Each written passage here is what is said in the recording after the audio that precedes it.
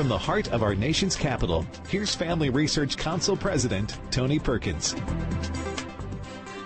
Welcome to Washington Watch. My name is Joseph Backholm, and I am sitting in for Tony today. So glad that you have joined us. As we get started, I want to remind you that you can download the Stand Firm app on the App Store or at Google Play to make sure that you get all the information, including Washington Watch, directly to your phone anytime the FRC has news for you. In addition to that, you can find the program at tonyperkins.com. Also, you can find Tony on Gab at Tony_Perkins. Encourage you to do so.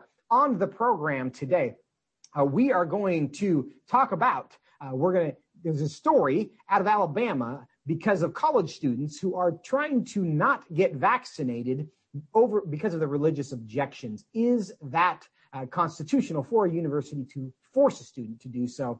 Also, what percentage of millennials don't believe, don't know, or don't care if God exists? We're going to discuss that with George Barna.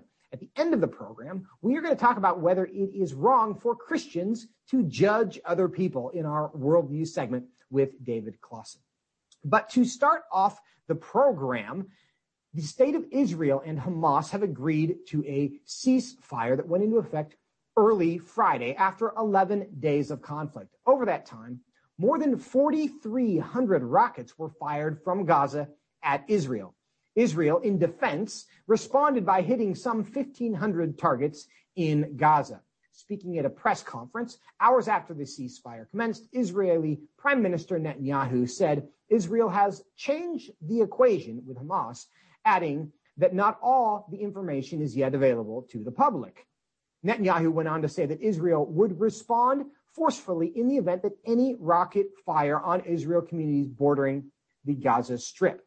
Well, with me now to talk about the ceasefire, the events leading to it, and what's ahead is PJ Media senior editor Tyler O'Neill, who has been tracking this for all of us. Tyler, welcome back to Washington Watch. Hey, glad to be here. Well, we are glad to have you, and we hope that you can catch us up on what it is that we are watching over there in Israel. What should we make of this ceasefire? Yeah, so I don't have very high hopes for the ceasefire. I think it didn't address the central issue at hand, which is Hamas's willingness to engage in these rocket attacks against Israel, these unprovoked attacks. So the situation on the ground was that Hamas appears to have helped gin up a lot of riots against Israeli forces, especially one at the Al-Aqsa Mosque compound.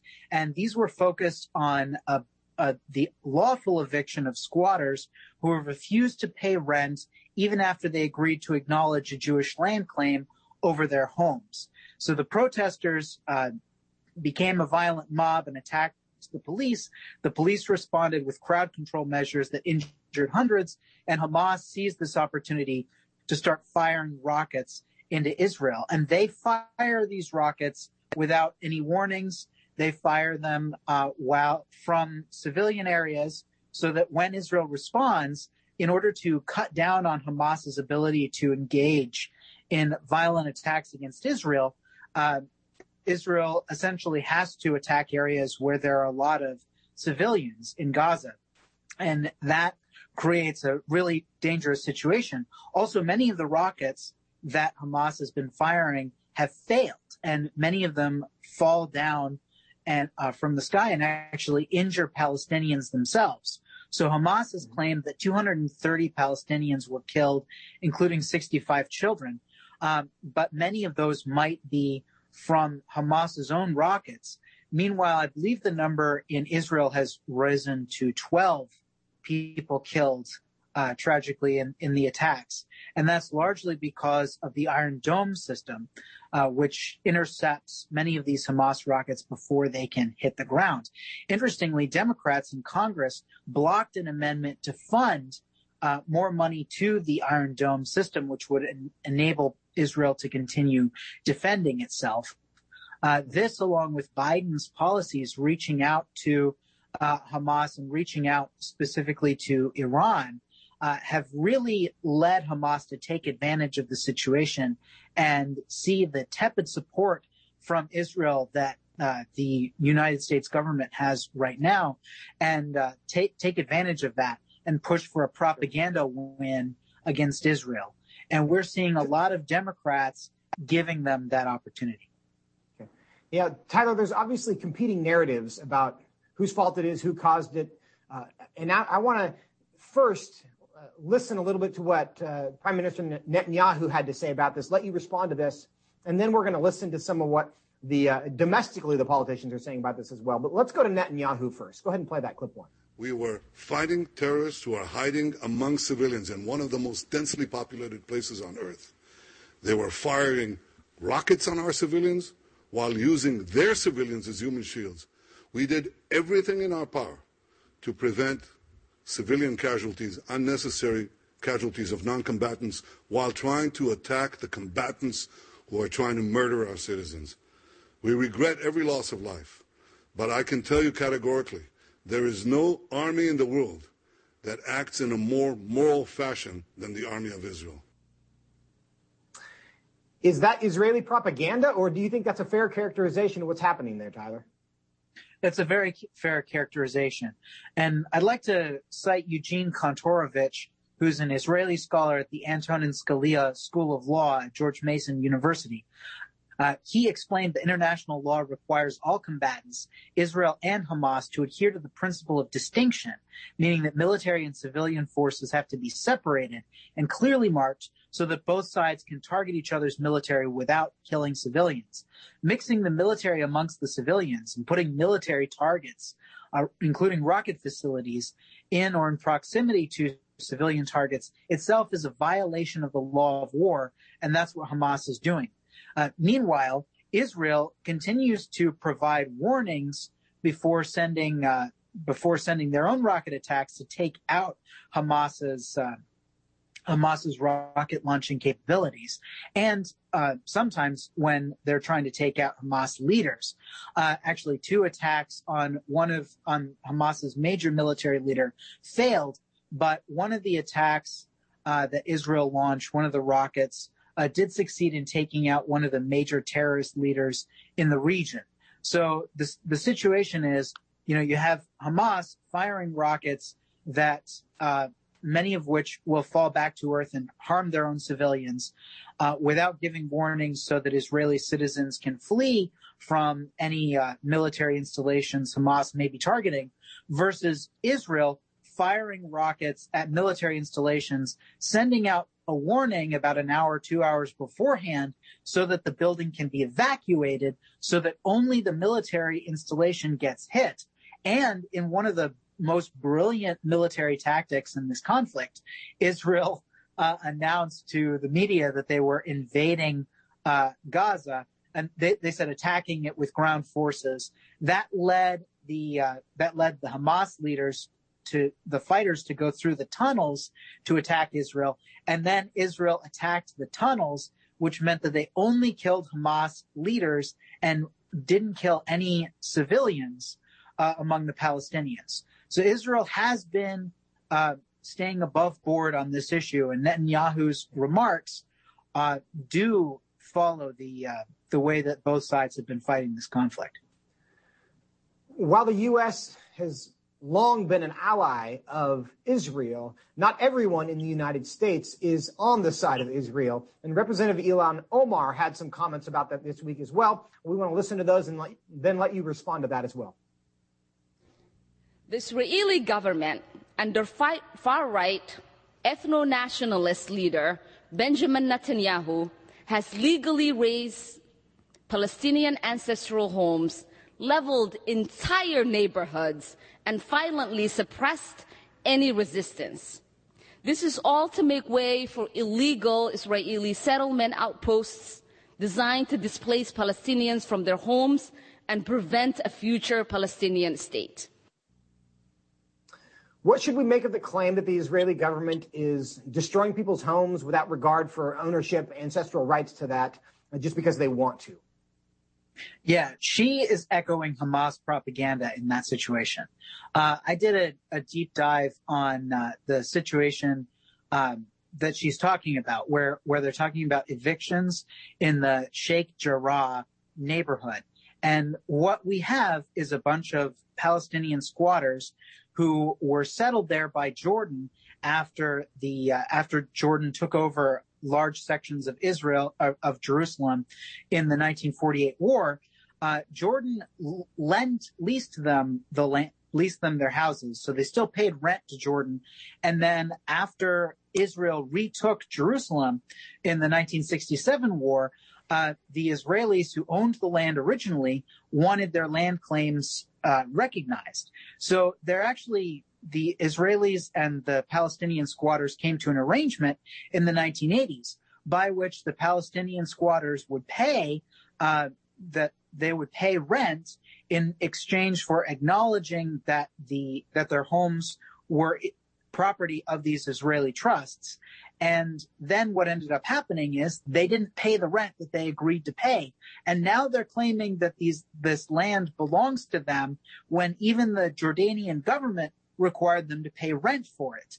And so by the time it reaches Ilhan Omar's lips, it's gone through Hamas's propaganda machine. And she's saying that this ancestral land is being stolen from these people, when in reality, it's land that the Israeli owners grudgingly allowed the Palestinians to stay there for in exchange for rent that they demanded, but the rent was never paid. So now the Israelis want the land back because the terms of the agreement have been violated, and then they would build a new settlement in place of the homes. So one of the reasons why this attack happened was because the Israeli Supreme Court was about to rule on this case, and it was certainly going to find in favor of the Israeli land claim and essentially evict these squatters who did not have the legal right to remain in homes that they refused to pay rent for. So the whole situation is manufactured, and you're getting the very twisted view of a pro-Palestinian side from Ilhan Omar. Tyler, we have just about a minute left here. What should we make of the fact that this peace was brokered by Egypt? And what's your take on how the Biden administration has responded to really kind of their first Middle East incident? Yeah, I think the major issue is less how they've responded and how they set up the whole situation. So Biden comes in and suggests that all of the progress that Trump had made with the historic Israeli peace deals is going out the window. He has gone toward the Palestinians after these deals essentially cut out the Palestinians, who were able to make peace and progress by doing so and by cutting Iran out. So essentially you had, under Trump, a reorganization of the Middle East with these Arab Muslim states siding with Israel to push Iran aside. And Biden is essentially throwing all of that out by reaching back to Iran, by reaching back to the Palestinians. And now he's claiming success with this ceasefire that he didn't orchestrate, and all he did was call for a ceasefire. He has shown no moral backbone in condemning Hamas, and instead been issuing these statements of, oh, it's horrible that this conflict is happening. Well, there's a clear aggressor. Yeah. I've got to cut you off. We are out of time. Tyler O'Neill, PJ Media, thank you so much for joining us. After the break, vaccines and religious exemptions. What is Roe v. Wade, and what did it do? The Supreme Court's 1973 decision ruled that abortion is protected under the U.S. Constitution, striking down many state abortion restrictions and severely limiting the extent to which states could write their own abortion laws. The Supreme Court's limitations on states to legislate abortion restrictions depends on the trimester of a pregnancy. For instance, Roe disallows states from restricting abortions in the first trimester, but allows some restrictions on abortions in the third trimester. What Roe doesn't do is require states to have any restrictions.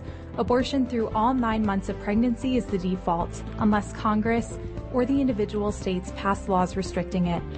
That leaves a lot of room for unrestricted abortions. For a full explanation of how Roe v. Wade liberalized abortion laws, go to frc.org/explainer.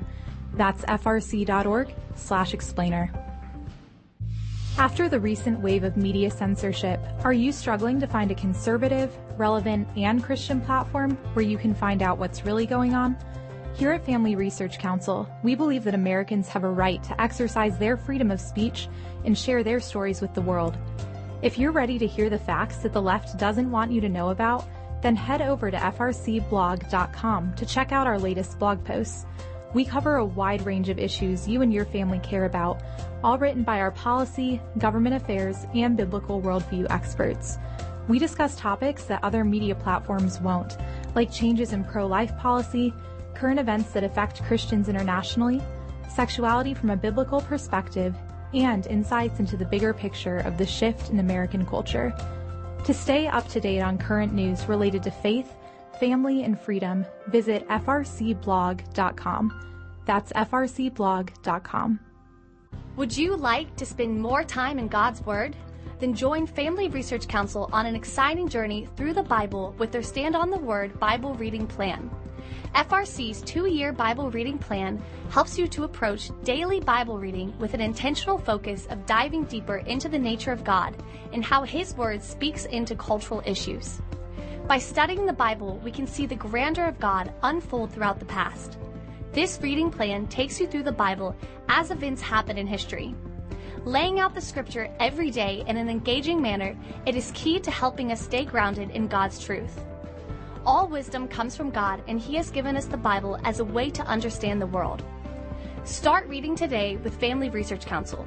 When you sign up, we text you every Sunday with daily passages and questions that help prepare you for conversations with your friends and family.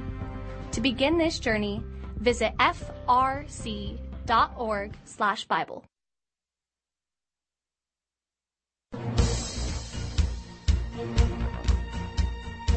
Washington Watch Joseph Backholm sitting in for Tony today. Across the country, a growing number of colleges and universities are saying vaccinations will be mandatory in 2021, the fall of 2021. That means hundreds of thousands of students will be required to get the COVID-19 vaccine, whether they want to or not.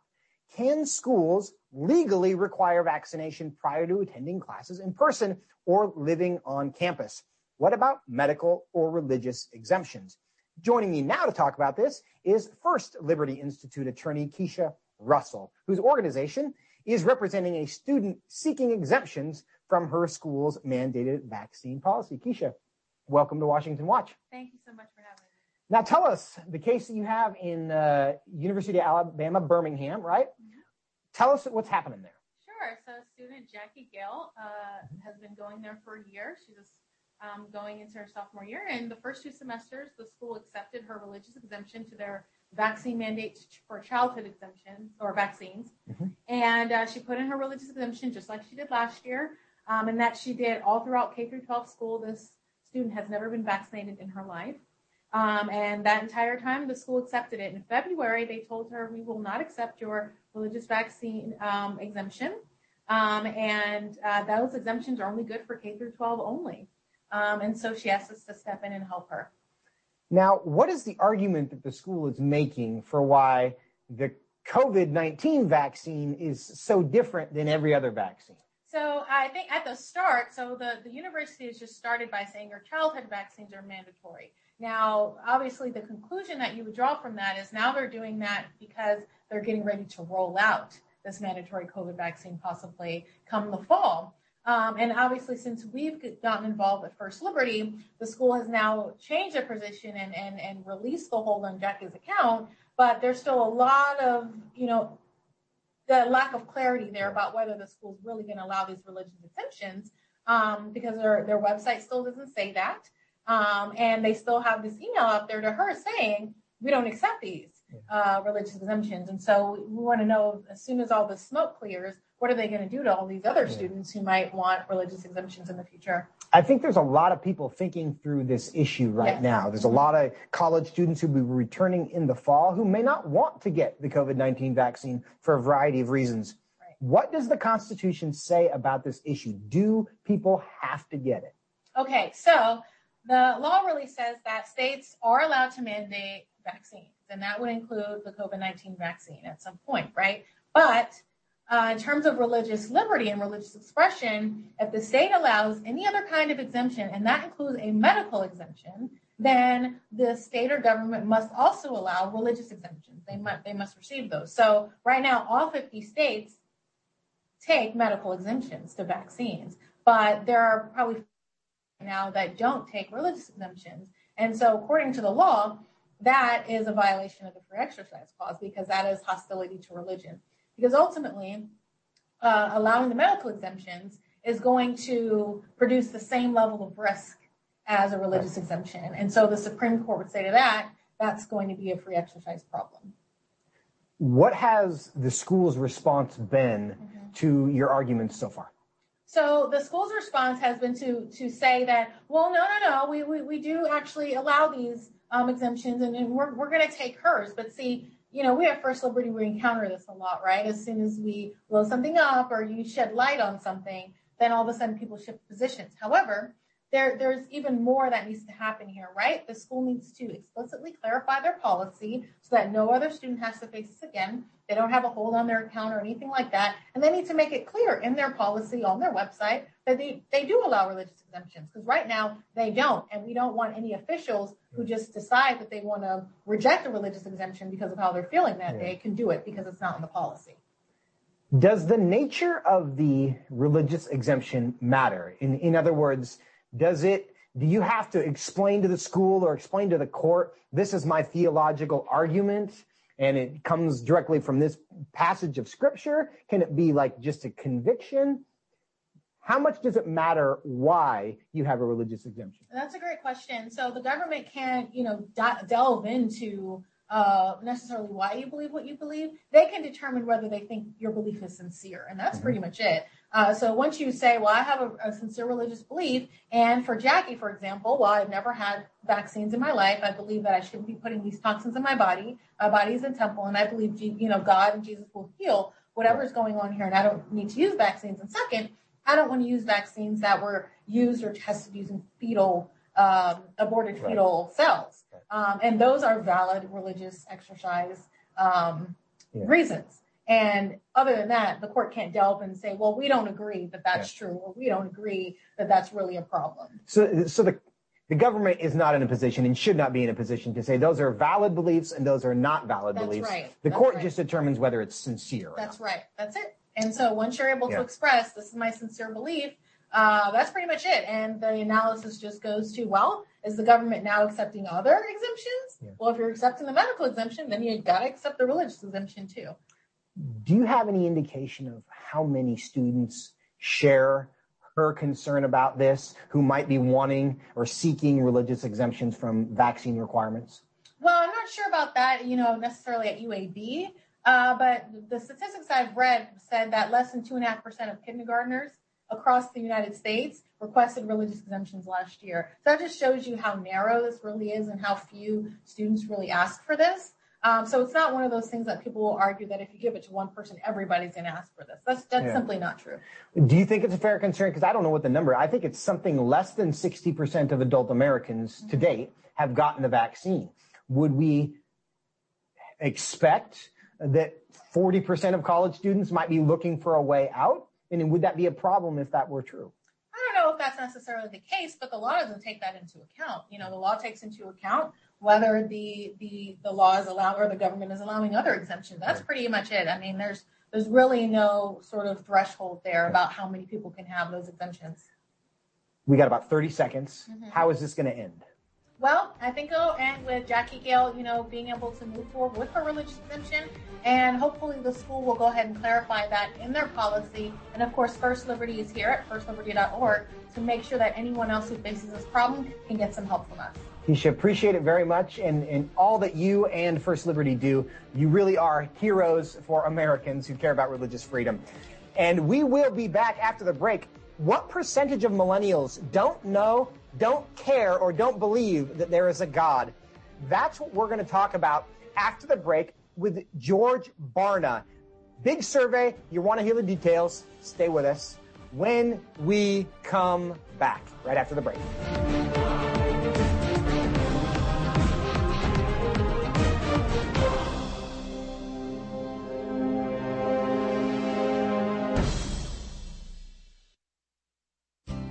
Where do you get your news? Do you have confidence you're getting the full truth? If you want to stay up to date on conservative news and are looking for Christian resources to help you stay politically engaged, then download Family Research Council's Stand Firm app. With all of our content available at your fingertips, you will conveniently be able to stay up to date throughout your busy day. The Stand Firm app will give you access to a variety of resources, such as our most recent radio programs, social media posts, and publications. Additionally, you will have the opportunity to take action and make your voice heard by contacting your elected officials on the issues that most concern you. Visit the App Store on your smartphone or mobile device and search Stand Firm to download Family Research Council's official Stand Firm app. Stay informed with a trusted source. Again, search Stand Firm to download the Stand Firm app. As the political and cultural landscape of our nation has shifted in a concerning direction, it is so important for Christians to be equipped with biblical answers for the difficult questions of our time. That is why Family Research Council created our Biblical Worldview series. With the political left changing definitions to favor their narrative and to push their agenda, at times it can be hard to decipher what is true. That is why we must hold to the truth of the Bible, which stands the test of time. It holds the truth that does not change. Become equipped to stand firm in the face of cultural and political storms with FRC's Biblical Worldview series. This series dives deep into what the Bible says about some of the most crucial issues of our day. You'll learn what the Bible teaches on abortion, same-sex marriage, the separation of church and state, religious freedom, and the age-old question, should Christians be involved in politics? To access this series, visit frc.org/worldview. That's frc.org/worldview.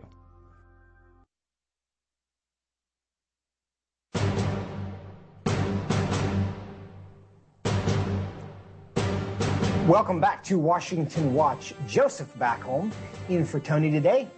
Glad that you are with us. As highlighted in a new report released just last week, our nation is undergoing a seismic worldview shift driven by younger Americans, especially millennials, who are far more likely to be among the don'ts, meaning they don't know, don't believe, or don't care whether God exists. In fact, 43% in a recent survey said they don't know, don't care, or don't believe whether God exists. Well, with me now to talk about the findings of the report, which is the third installment of the American Worldview Inventory 2021, is George Barna, Director of Research at Arizona Christian University. George, welcome to Washington Watch. Thanks, Joseph. Good to be with you. Well, glad to have you. Tell us what you think are the biggest findings in this year's version of the study.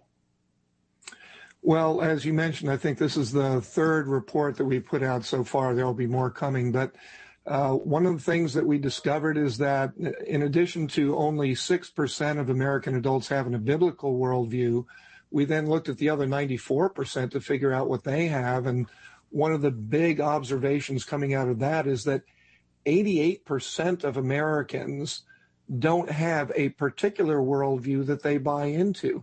Instead, what they're doing is picking and choosing elements from a variety of worldviews, a little Marxism, a little secular humanism, a little postmodernism, a little nihilism, and so forth. They blend it all together into a customized worldview that really bears very little, if any, relationship to any known worldview. But the reason that they do that is because we as a nation don't think very deeply about things like worldview, about things like truth, about things like meaning and purpose and success and so forth. Basically, what's driving us is we want to be happy. We want to make sure that emotionally we feel stable and secure and like we're making progress. We're the person that we think we ought to be or that we want to be. And so we embrace elements of various worldviews that feed into that rather than looking for something that connotes truth, such as a biblical worldview. So that's been a big issue that has emerged from the research, as well as the fact that probably the worldview that we're drawing from the most is something known as moralistic therapeutic deism, which is, in my point of view, and probably yours, Joseph, fake Christianity. It has some relationship to Christianity or to biblical truths, but it's not really biblical truths. And then, of course, in this current report, what we find is that generationally speaking, we've been moving in the wrong direction for many years, but millennials are really bumping it up a few notches, taking us to a place where many of us have been praying that America would never get to. But now the war is really on. We can see what it is that we're up against. George, would you say that this combination of worldviews that you have discovered, is that really just what postmodernism is? No, I think there are elements of postmodernism in what Americans believe in terms of the narrative that they're putting together, in terms of postmodernism as well as other worldviews saying there is no absolute moral truth that you need to pay attention to or that you need to live in accordance with. So postmodernism is definitely in the mix. I wouldn't say that postmodernism as a worldview is dominant. In fact, we looked at that in the research and found that only about 2% of Americans could accurately be described as people who are following the postmodern point of view in various, if not all, dimensions of their life. Your study also made some disturbing findings, concerning findings about millennials, that it discovered not only increased lack of belief, but really apathy toward belief in general. Where do you think this is coming from? Well, again, a lot of these different worldviews, whether it's secular humanism, which says, just follow the science, or Eastern mysticism, look inside yourself for the truth, feel good. These and other worldviews, I think, have been driving them away from any kind of a study of beliefs, any kind of a coherent and comprehensive approach to beliefs that make sense. And frankly, I think part of it is a revulsion over what they've seen represented as Christianity in America. A lot of them are disenchanted with their experiences at churches or their experiences with Christians. And so they've thrown out the faith itself based on some of the beliefs and behaviors that they've experienced at the hands of either churches or individual believers. One final question, got about a minute left. What do you think is the results of this trend if it continues in this direction for our country? Well, what we know is that millennials want a nation where there's going to be bigger and more powerful government, where policies are going to be more flexible and pliable, where Christian churches are not going to have any kind of tax breaks or land use exemptions, no kind of benefits that they get, and a place where they want to see the family redefined, one that is not necessarily the traditional family where you've got marriage and children. They're much more interested in sexual freedom, in relational independence. So not getting married, living with people, not having children is part of the future that they want to see. Yeah. And I think that is what we are seeing. George, we're definitely going to need to follow up with you on this as we get this information, because it does make such a difference. And I also want to have you back, maybe have you play those guitars behind you sometime. I think everybody would enjoy that very, very much. Greatly appreciate your time. Thanks for joining us today. Thank you, Joseph. And coming up next, we are going to talk about whether it's wrong for Christians to judge with David Clausen, thinking biblically about judgment. Get a trusted perspective on the news of the day every day. Listen to Washington Watch with Tony Perkins to get honest and in-depth commentary on what's going on in our nation's capital and around the world. Join Family Research Council President Tony Perkins live every weekday by tuning into Washington Watch on the American Family Radio Network, Bott Radio, the KTLW Radio Network, and independent Christian radio stations across the country. Or listen to the show when it works for you by visiting TonyPerkins.com. Since the Supreme Court decided Roe v. Wade in 1973, over 60 million people are now missing from our country due to legalized abortion. Public opinion, our knowledge of law, and scientific advancements demonstrate that Roe should by no means be considered settled law. Roe is an abomination in our country's history, and it's time for the horrendous practice of legalized abortion to end. To learn more about the legal, historical, and cultural reasons to overturn Roe v. Wade, go to frc.org/Roe. The Equality Act sounds like good legislation and something that ought to have bipartisan support, but it doesn't. Why? Because the Equality Act, paradoxically, would spur inequality. It is Trojan horse legislation that would hinder equality and would massively overhaul our federal civil rights framework. The stated purpose of the bill is to prohibit discrimination on the basis of sex, gender identity, and sexual orientation. The real effect of this bill would not be to eliminate discrimination, but to erase the freedom to hold a different opinion. The Equality Act would mandate government-imposed inequality by requiring acceptance of a particular ideology about sexual ethics, while leaving no room for legitimate public debate. Simply put, the Equality Act mandates an anti-life, anti-family, and anti-faith agenda throughout federal law and would be a disaster for all Americans. To learn more about the inequality of the Equality Act, visit frc.org/Equality Act. Since June of 2015, over 12,000 Christians have been killed in Nigeria. This violence has reached a point at which experts are warning of a progressive genocide specifically targeting Christians across Africa's largest and most economically powerful nation. Yet this violence often goes unreported in the media, and if reported, is seriously downplayed. To learn more about what is actually taking place in Nigeria, along with other countries where Christians face persecution, visit frc.org/Nigeria. Did you know that Planned Parenthood is the biggest abortion supplier in the U.S.? According to Planned Parenthood's most recent annual report, it committed 354,871 abortions in fiscal year 2019, up by over 9,000 abortions since 2018. According to these numbers, Planned Parenthood aborted 972 babies every single day. To learn more about what Planned Parenthood is really doing, visit frc.org/Planned Parenthood Facts.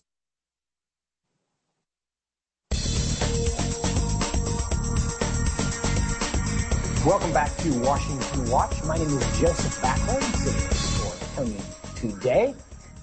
Every week at the Family Research Council on Wednesday, we have what's called Worldview Wednesday, where we take a cultural issue and we evaluate it from a biblical worldview perspective. And today, the topic we chose was judging. Is it wrong to judge? Is judging unbiblical? That's the topic that we are going to discuss with David Clausen, who is the Director of Ethics and Biblical Worldview at Family Research Council. David, welcome back. Hey, well, thanks for having me on, Joseph. Always a great time. Well, I'm sorry we can't be in the same room today, but it's good to have the conversation anyway. Now, David, I'm going to commend our audience here quickly to frc.org/blog if you want to see the written version of this conversation, which is going to help propel what we're talking about today. But the reason, and it's an article I wrote, and again at frc.org/blog, thinking biblically about judging. Now, David, the reason why I think this is important, and I think everybody watching this who is within spends any time in the church and also spends any time in government or politics, public policy, they will be familiar with the, I don't know if it's a slogan, if it's an argument, if it's an accusation, stop judging people. Why do you think we hear that so often? Yeah, it's a great question. You're right, Joseph. We hear it all the time. People who might not know anything about Christianity, they might not have ever picked up a Bible in their lives, know the saying that you find in Matthew chapter 7, verse 1, judge not, lest ye be judged. And I think it's probably the non-believer's favorite verse because it seems to give license to the fact that if anyone tries to hold them accountable to a moral code, to hold them accountable for their actions, their behavior, their ideas, they can kind of turn around and say, well, the Bible says, judge not, lest ye be judged. And it's almost a get-out-of-jail-free card. I think that might even be the language you used in the blog this week, for anyone who tries to hold them accountable or hold them to a moral standard. And so even people who don't have a biblical worldview, and it's interesting, you just interviewed George Barna, whose study just showed that 88% of Americans have what you could call a synchronistic worldview, which means they kind of copy and paste bits and pieces of worldviews that they like. So a little bit of secular humanism, a little bit of postmodernism, but they'll come to the Bible to grab Matthew 7:1 to use it for their own purposes. And I think there's some irony in that, because at least in my experience, the people who love Matthew 7:1 the most are generally disinterested in anything else the Bible has to say about any other subject. And in fact, the reason they go to Matthew 7:1 is because apparently they believe that Matthew 7:1 nullifies the rest of the moral law, because it's always brought up in the context of, well, maybe that's not appropriate behavior. Maybe that's immoral. Maybe that's sin. Maybe that doesn't lead to human flourishing. And that judgment, or that conclusion, that opinion, however you want to view that, and certainly they are interpreting that as a judgment, is rebuked with Matthew 7:1, saying, you don't have the right to that opinion. It is wrong for you to make that moral judgment, because Matthew 7:1 tells you not to judge, and you are judging. Is that an accurate interpretation in your view of Matthew 7:1? Not at all, Joseph. And, I went to seminary, and the first class I took was biblical hermeneutics, which is how do you interpret the Bible. And one of the first lessons you learn in hermeneutics, this is just very basic, is that you have to look at the context from which any passage appears. The Bible's a big book, 66 books, Old and New Testament, and, you could pick out any sentence, any phrase, and kind of interpret it to mean anything you want it to mean. And so we need to approach any passage of Scripture and say, what is the context? What is the intent of the author? And when you come to Matthew 7, that is in the Sermon on the Mount. This is a sermon that Jesus preached that spans Matthews 5, 6, and 7. And when you get into Matthew 7, Jesus is providing instruction, he's providing advice, and he's specifically going after people who might be very self-righteous. And he's warning them right there in verse 1. And you keep reading it, but in verse 1, judge not, lest you be judged. For with the judgment that you pronounce on others, so will you be judged. And so I have a quote here actually from John MacArthur, I think explains this really well. He says, and this is really important, he said that Jesus does not call for men to cease to be examining and discerning, but to renounce the presumptuous temptation to try and be God. And I think that's what a lot of people who use this verse, they'll say, you can't judge me, by quoting Matthew 7:1. What they're doing is they're putting their views, their opinions, their convictions, their interpretation of life in an authoritative place, so you can't judge them. And so again, the way this verse is usually used is not what Jesus intended when he gave this sermon. One of my favorite anecdotes about the importance of context. I grew up on the coast of Washington, about 20 miles from an actual rainforest. My parents' yard would get 100 inches of rain a year. When I read the verse, God causes the rain to fall on the just and the unjust, I actually thought that was a punishment, because, it's like, well, where I'm from, I'm tired of the rain. I don't want any more rain. Bad things happen to everybody. That was literally, from my framework, how I read that passage. And then, come to realize the Eastern mind viewed rain very differently, because the people who would have been the audience for that verse, they valued rain. It was important to them. It was a scarce resource, in fact. So it actually had the opposite meaning of how I read it, just because I grew up in a rainforest and they grew up in a desert. So yes, context matters, and understanding, and you can't just take specific words and apply them to yourself. You have to try to understand what the author intended and what the audience who would have heard it, how they would have heard that. Now, on this question of judgment, is it possible to live a judgment-free life? Well, I don't think so, Joseph. You and I, we are constantly making moral judgments every moment, every day. We have to realize some things are right, some things are wrong. And so, no, we're constantly making moral judgments, and I think that's how it's supposed to be. The Bible, and again, you mentioned this in the article on Wednesday, you have a whole book of the Bible and the book of Proverbs that is dedicated to cultivating wisdom. What is wisdom? It is rightly applied knowledge. And so as Christians, we are constantly having to make decisions, to make moral pronouncements. And that's key, Joseph. If I may make this point, there's a difference between self-righteous judgment, which is what Jesus addresses in these verses, versus making moral judgments based on God's revealed moral law. We're not supposed to make self-righteous judgments that puts us in a position that is only reserved for God alone, but we're absolutely to make moral judgments, and you see the authors of Scripture doing that in the Old Testament and the New Testament.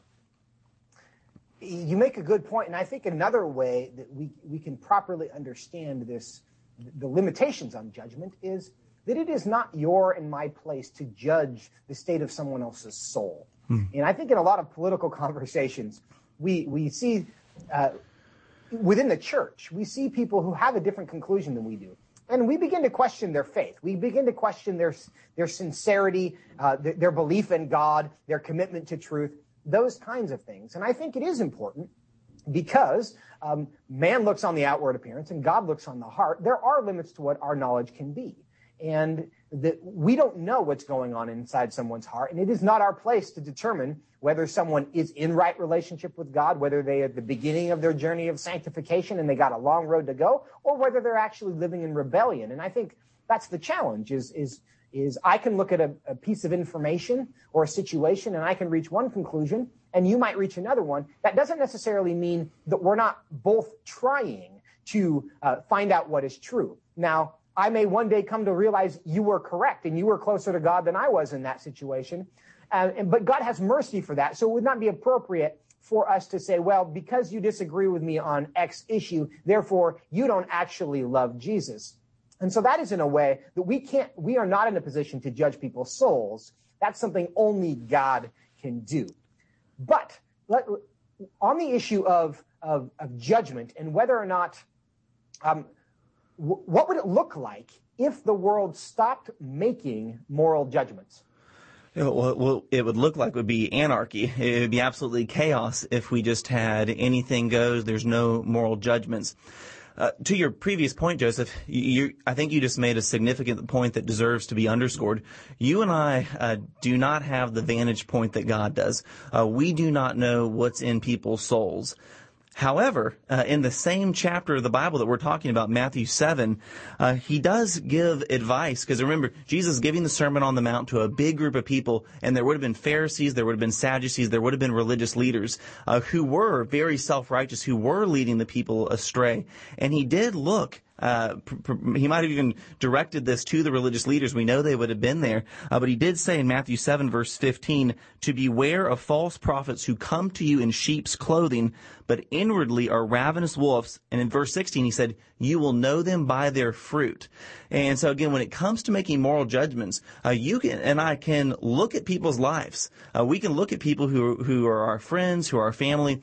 And in one sense, we can make a moral judgment. Now, only God knows the state of one's heart. Only God knows if someone has repented of their sin and turned in faith to Christ. But we can make moral judgments, and especially within the church, we are supposed to make moral judgments. We are called, we are told to call people to repentance. I read through 1 Corinthians. I just finished reading through that in my daily quiet time, and oh my goodness, Paul goes after the believers who are in sin. He calls them to account. He says that there's one situation of such gross immorality that the church needs to throw him out. And so Paul absolutely encourages us believers to make moral judgments based on, not our opinions, Joseph, but based on the revealed Word of God. Where is God's will revealed to us? It's revealed to us in His Word. And so again, to the question you just asked me, if we weren't making moral judgments, the world would be chaotic, there'd be anarchy. But as believers, we know that we are supposed to make moral judgments according to the revealed Word of God in His Word. I want to read a couple other passages that I think are relevant to this. James chapter 5, 19 and 20. My brothers, if anyone among you wanders from the truth and someone brings him back, let him know that whoever brings back a sinner from his wandering will save his soul from death and will cover a multitude of sins. That can't be you can't bring someone back from their wanderings if you haven't assessed, judged that they are in fact wandering and need to be brought back. 2 Timothy 3:16 is a verse well known to any apologist. All scripture is inspired by God, profitable for teaching, for reproof, for correction, for training in righteousness. Reproof, correction, training in righteousness.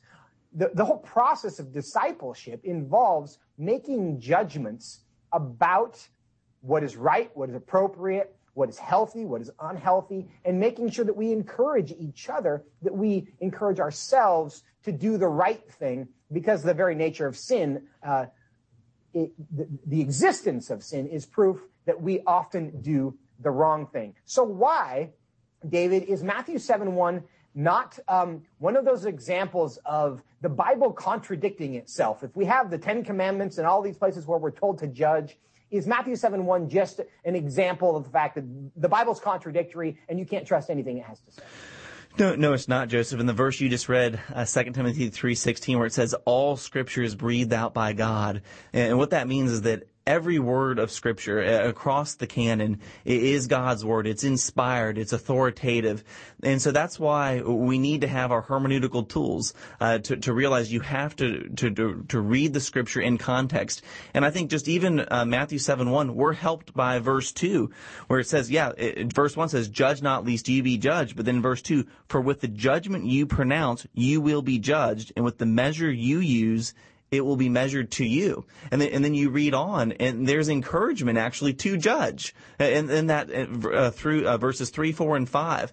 But the point that Jesus is making is that although that I'm encouraging you to make moral judgments, when you make those judgments, it needs to be coming from a spirit of humility, recognizing that I might not have all of my stuff together, but I'm going to encourage you, brother or sister, to make sure that you are right with God. But what does the verse say? It says to take out the log from your own eye before you try to get the speck out of your brother's eye. So what Jesus is saying in context is that all of us need to take our opinions, our beliefs, our viewpoints captive to God's word, to submit that to Him, and then in a spirit of humility, in a spirit of love and care and compassion for our brother or sister, to point them to God's word and to point them to truth. But context is key.